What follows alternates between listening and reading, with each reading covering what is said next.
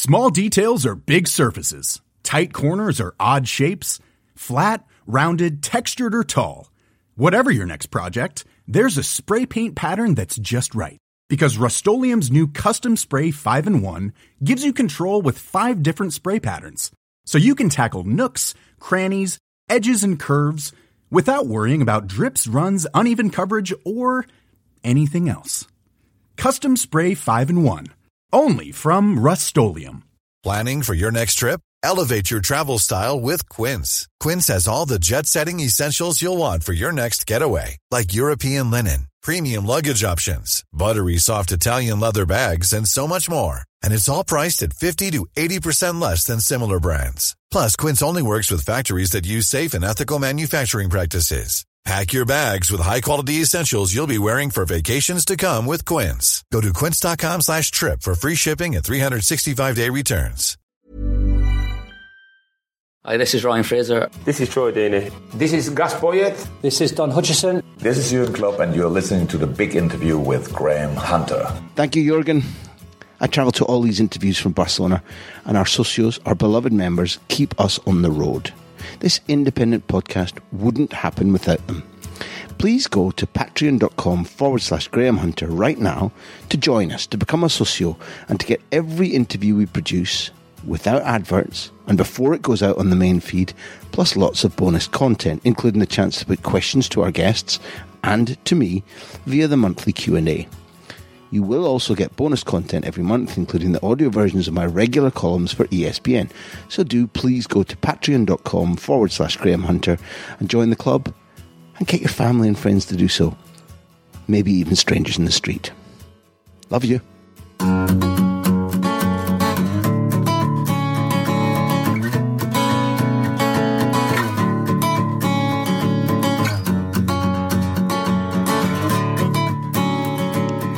We decided to record this Icons branch out of the big interview because when you speak to elite footballers and coaches, what happens is that other characters emerge.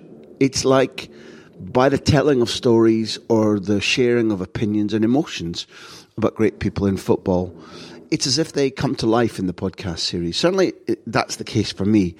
And the point of having emotions and opinion is to share them, because what that does is stimulates debate, stimulates affection in others. And we've had so many great footballers who were repetitively mentioned across the big interviews last, 6 years, that we decided to dedicate some episodes to letting them shine, letting them speak more loudly. So, at the first, we went through, who have we done so far? Henrik Larsson, we've done Zidane, and now it felt like time for Cristiano Ronaldo. Here, we start with Quinton Fortune, talking about the rough footballing environment at Manchester United when Cristiano was regularly ribbed, sometimes excessively, but it only drove him on to work even harder. Then there's former Real Madrid assistant manager Paul Clement's tale of Ronaldo calming him down in the tunnel just before the 2014 Champions League final against Atletico in Lisbon. Of course, in talking about Cristiano Ronaldo, this remarkable man who stands out against any comparisons across sport because of his remorseless dedication to trying to be the best, to trying to fulfill his own personal goal of being the best footballer in history. He's quite open, has been open about that for a long time, that's what he considers his life's objective. Now, whether he's got there or not, we're talking about a man 750 goals later with trophies for club and country, and a respect that perhaps is dwarfed a little bit by the affection for his great competitor Leo Messi.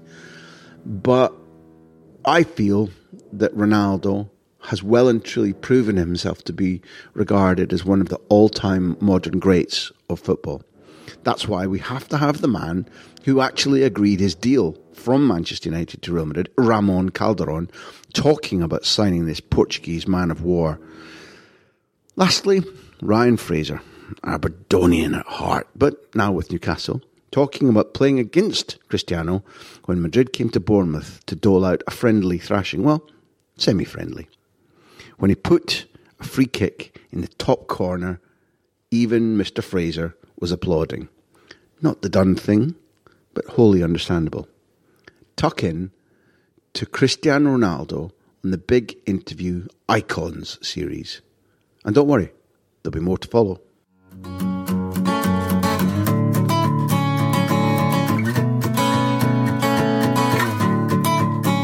When Ronnie arrived, we played against him against Sporting on our last game of the pre-season.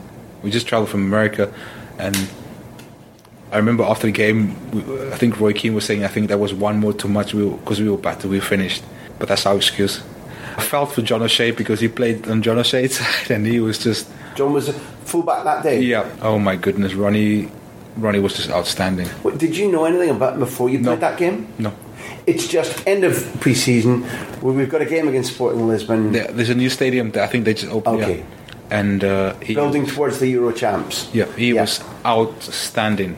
Even watching him while we were playing against him, he was just step over, cutting inside, both feet, just... A little bit Johannesburg. Yeah, and that was his mentality at the beginning. He just wanted to embarrass people. I remember when he arrived there, he was happy just killing players in games, in training. At the beginning, he just wanted to make sure he's going to destroy whatever was in his way. And enjoy that. He enjoyed that challenge. But for me, the thing that made Ronaldo so special was his mentality, his attitude, that self-belief. You've always said that you love that mentality. But when you first meet somebody who says, I am the best, I want to be the best, does that automatically click with you? Did it automatically click with everybody? Because again, I know there were people in that United environment who wouldn't have warmed to that initially. There must have been a few players, definitely, but and you could see it in training. But I enjoyed my time with Ronaldo because, first of all, the language. Because he came to me because I spoke Spanish, so he would speak to me in Portuguese, so I would translate for him. And if he needed help, I would kind of explain what he wanted. And if they needed to tell Ronaldo something, they would speak to me, and that's how we ended up having a great relationship. But I think in that environment, because he was showing it on the pitch and in the games, there wasn't much players could say to him at the end. Yes, he wasn't. The end product wasn't there yet, but what he was showing, everyone could see this is ridiculous. He's unbelievable natural talent. He was beating people at ease, but at the same time, he came with the confidence that he's telling people he wants to be the best. But until he brought that end product, there was friction. There was friction because people wanted the ball at a certain time, and football environments can be rough and demanding, and there's a lot of digging. He got it every day. That's my point. He got it every day in training because when Ronaldo arrived, he was doing all the fancy stuff. Not fancy stuff. I like to say skill, because he had the amazing ability. He was beating people, going by, and it was beautiful to watch. But then at times, obviously players are clever. This is the high level, so they would just push you a nudge of the ball, and people would laugh, and like we would tease him after, he got weights, and this would eat him. Oh my goodness, this would drive him absolutely mad. We would tease him saying, David Beckham's jersey is still there, so he's just borrowing the jersey, that spot. This would infuriate him. He was like, no, I'm the best. But he would go and do something about it. He would go and train his socks off. Oh my goodness, that's why I say to young players now when I have the opportunity to speak to them, if you want to be anywhere near Ronaldo, you have to live for football, eat football, sleep football. This guy was doing that every single day. Came into the training, after training I was fortunate to see it.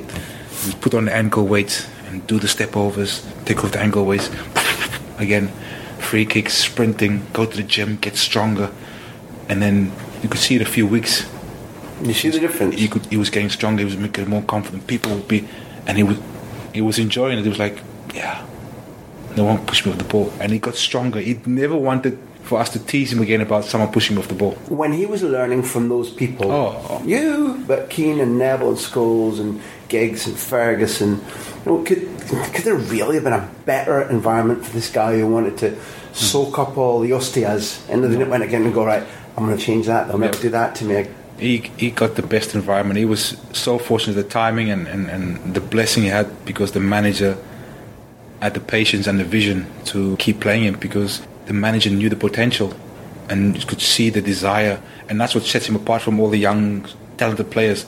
You could see the desire in Ronnie. Ronnie got a couple of times in training, people would go through him, and he's like, he figured it out. Like, I need to be quicker, to be stronger. Because obviously, a couple of times when he arrived, he was diving a bit, and quickly had to understand we don't do that here. You get up. We don't dive over unless you just show your strength. And he learned that in that environment. So he wasn't told it. He just saw it, or people might have told him. I think someone's manager probably spoke to him, but the few players definitely made sure they let him know without speaking to him, which means you get a couple of tackles in training and quickly realize that I need to be quicker here. I need to think quicker. I need to be stronger.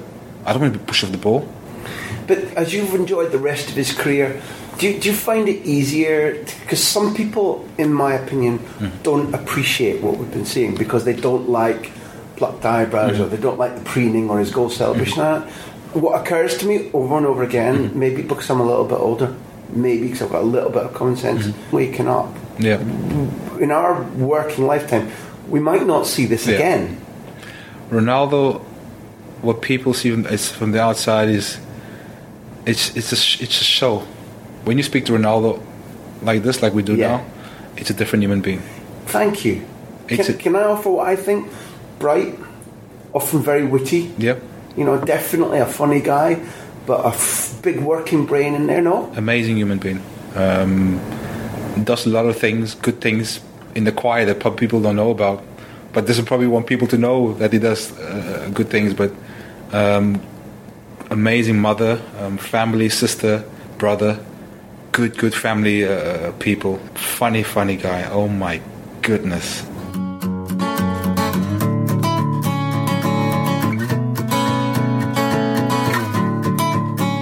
Going back to that first season, you know, Carlo's idea initially when he arrived was to play Ronaldo as a striker. Now, whether that be, you know, through the middle on his own, or whether that be in partnership with Benzema, that was his idea, that he wanted him to play closer to the goal, he wanted to have less responsibility defensively.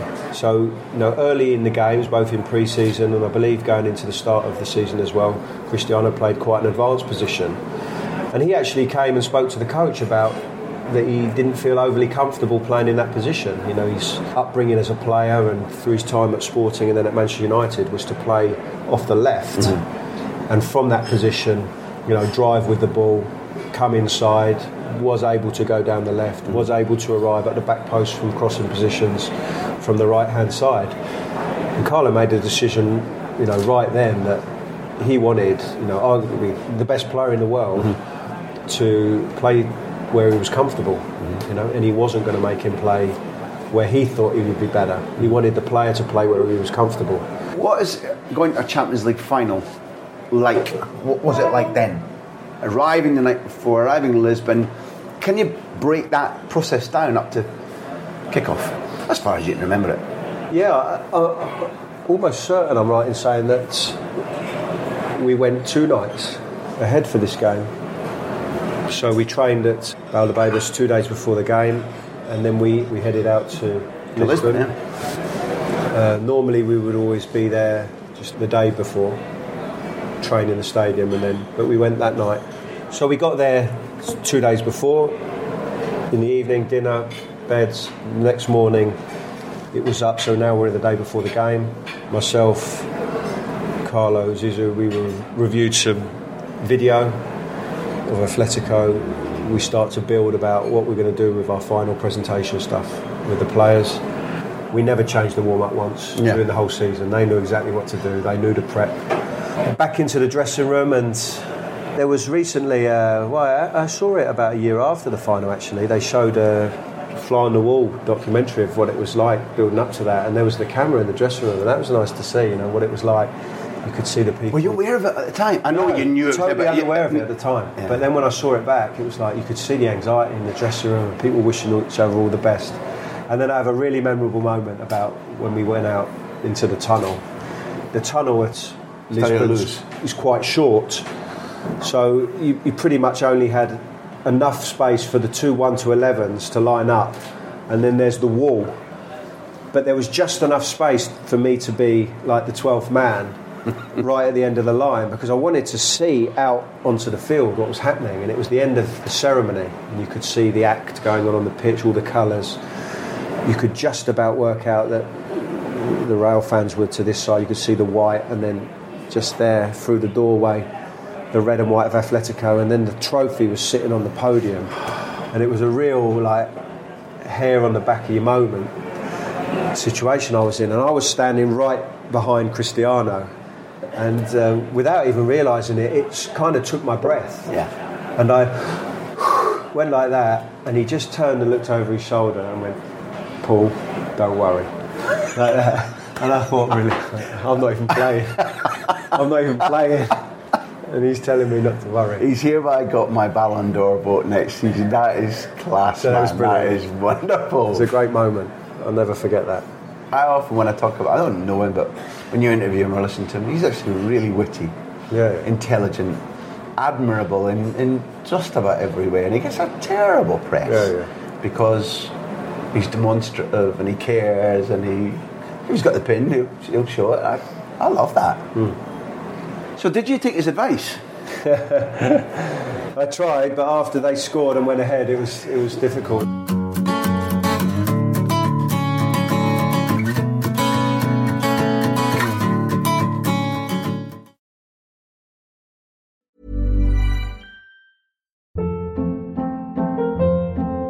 Hold up. What was that? Boring. No flavor. That was as bad as those leftovers you ate all week. Keke Palmer here, and it's time to say hello to something fresh and guilt-free. Hello Fresh. Jazz up dinner with pecan-crusted chicken or garlic butter shrimp scampi. Now that's music to my mouth. Hello Fresh. Let's get this dinner party started. Discover all the delicious possibilities at HelloFresh.com.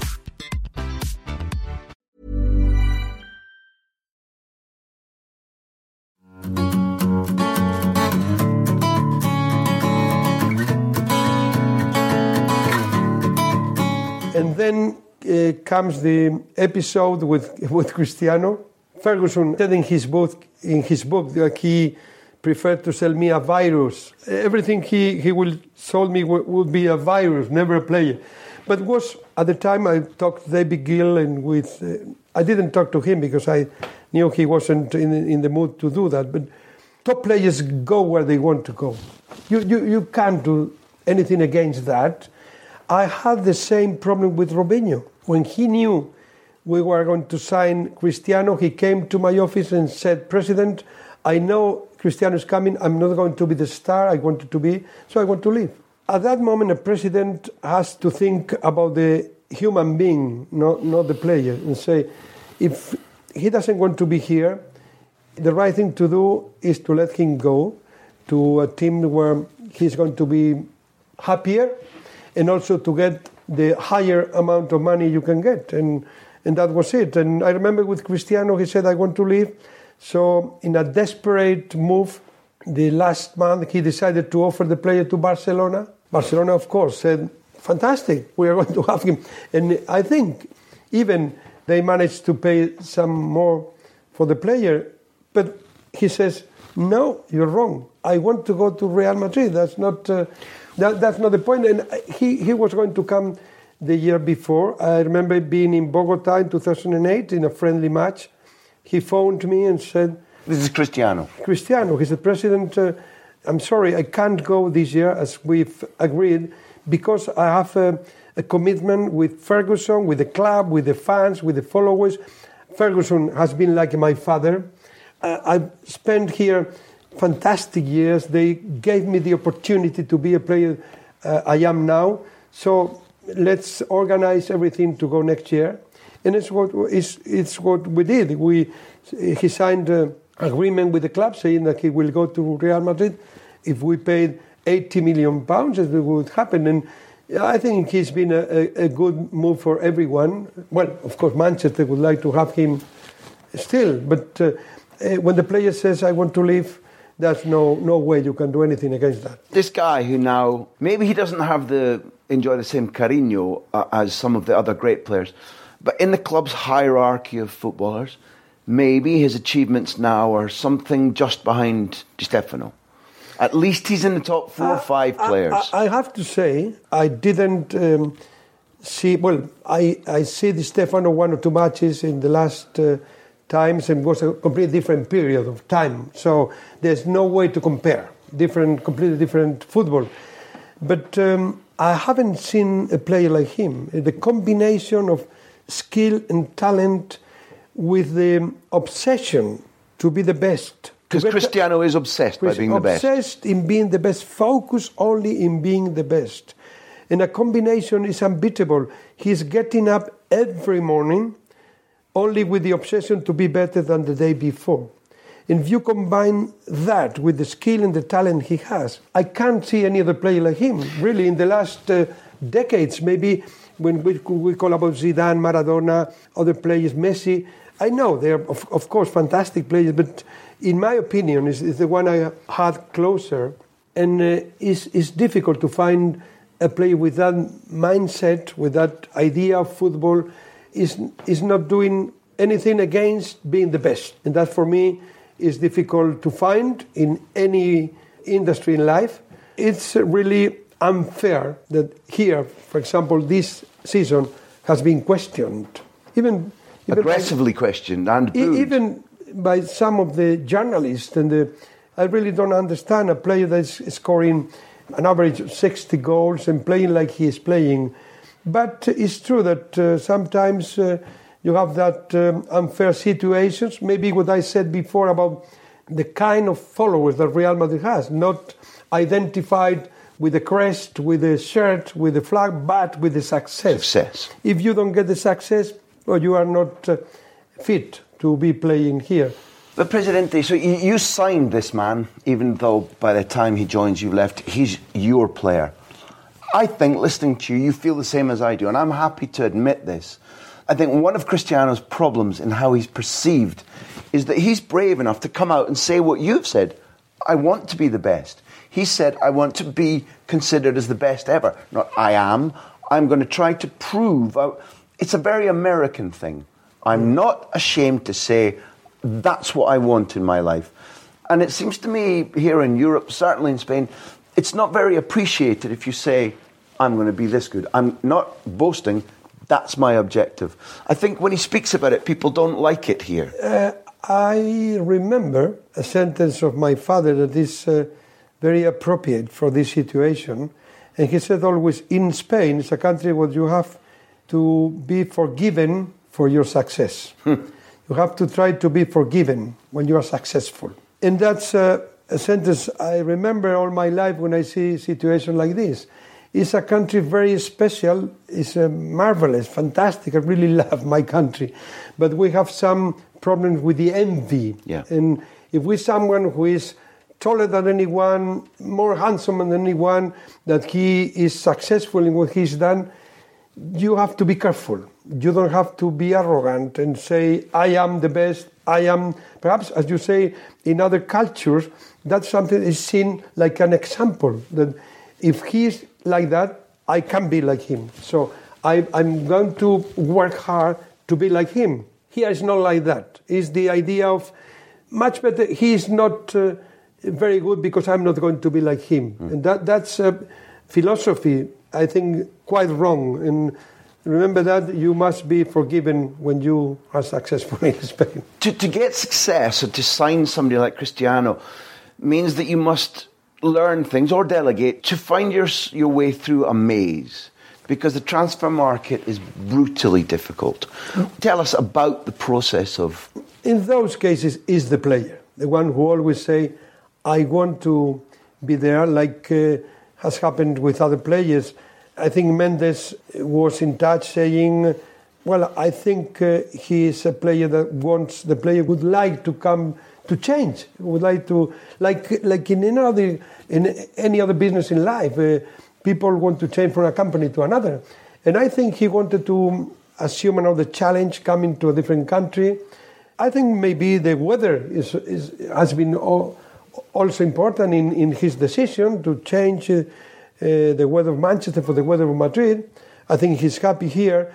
And Mendes started to say, well, it could be a possibility. I didn't want to do that without Manchester involved, because it's not the the way to do that.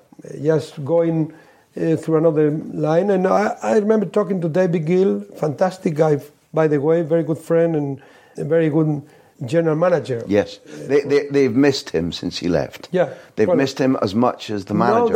No doubt. He's one of those people that you must have with you always if you can. Yeah. So I talked to him and he said, "No, Ramon, he's not leaving. He's well, okay, he's not leaving. I'm not going to say anything against you, but if the player wants to leave, let's get an agreement that is okay for everyone." And it's what finally we did. And when he said, "Okay, let's fix a price," it was the 80 million. If Real Madrid pays that amount in June, that will be for you, and that's what we did. And it was easy when the player was so sure that he wanted to come. There was nothing to do with Manchester or with Barcelona, only Real Madrid. And I don't know, in the case of Cristiano, I think it was okay, the money. I was criticized because people thought it was a high amount of money, but I think it's been proven being very cheap.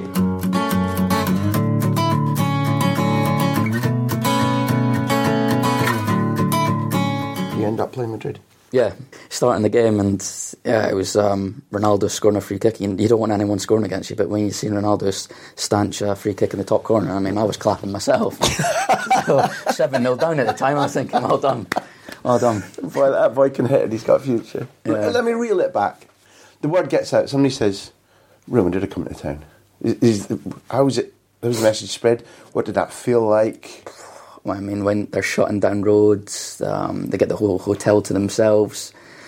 Bournemouth done, I think, at the time, everything to get them over. I think they even flew another aircraft over just for their duvets and their mattresses, so they could all have their mattresses. So it's mental. And yeah, when Ronaldo's coming, and we had Marcelo playing, we had everyone. Modric, playing. Khedira. It was. I mean, they didn't come over with a reserve team. They played everyone.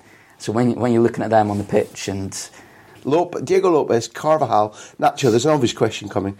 Pepe, Contrao, Modric, Khedira, Ronaldo, Isco, Ozil and Benzema was their starting 11. Which side were you asked to play on and who were you up against? I was against Contrao. Okay, that's better of the two complete Carvajal, I'd say. Yeah. What was the experience like? Football-wise, mentality-wise? I just wanted to treat it like a normal game, if I was honest. We knew they were going to have loads of the ball, like you do. But, do you know what? I actually played all right that game. Mm-hmm. Was it our first championship season? Or it might have been our second championship season, I think we played them. And it was so sunny. I just remember, and I think there was more Madrid fans than there was Bournemouth. I mean, it was incredible. And I don't know, I thought I actually done well that day, take away the scoreline. But just playing with against these guys, I've never felt anything like it. Space where I thought I was going to get space, you don't get space. Just the quickness. I sometimes feel like, the big teams, like they slow it down and stuff, but the speed they play at is incredible. And to get their best players on the ball, they've always got ways to get their best players on the ball, which I love, because obviously you want your best players on the ball. And it's not as easy as just, right, we'll give it to them. Just the movements they make to create space for them. So to draw you, they'll be thinking they'll 3 passes ahead. 100%. I'll tell you what we'll do. Our aim is to get to him, but we'll do this, that. We've dragged them. Look, there's the space that we were building towards, that kind of thing, right? Yeah. And I remember Ronaldo was out on the wide left, and Contrao, I had him, and just for him to get Ronaldo on the ball, he just ran me away into a position that I've never been. He just ran in field, and I was like, oh my God, do I go with him? So I went with him, and it just opens up Ronaldo just to run at his defender and do his stuff. And it was a moment I'll never forget, playing a team like that, and just watching them, just every touch. Were any of them surprising in any ways? I didn't expect that. I don't know if it's aftershave size, noise, aggression, friendliness. I don't know. They were very friendly, to be fair, after the game. I mean, they didn't just walk off inside. They spoke to us, which was nice. But I don't know. I don't want to. I think Ronaldo, just how much he worked. I don't know what it is now. I've watched him a couple of games, and some people do say, he doesn't maybe work as hard as other players, but in a pre-season game where he could have just jogged around and he was tracking back, he was doing everything, and I don't know, just maybe this was about 4 years ago we played them. It might be different now, but it was how much he worked, and sometimes he does get scrutinised for his work rate. But I think you might not notice him doing as much as others, but he does do it effectively. There. Yeah.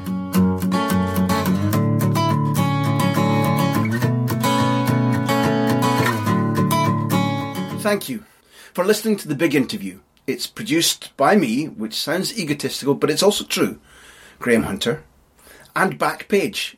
Our music is by Beer Jacket, who else? Editing by Charlie McGarry. Thank you to our hosts at Acast and our loyal sponsors at Bet365. We're also supported by our socios. Find out how to become a socio, how to support us, at patreon.com/Graham Hunter. Here endeth the lesson.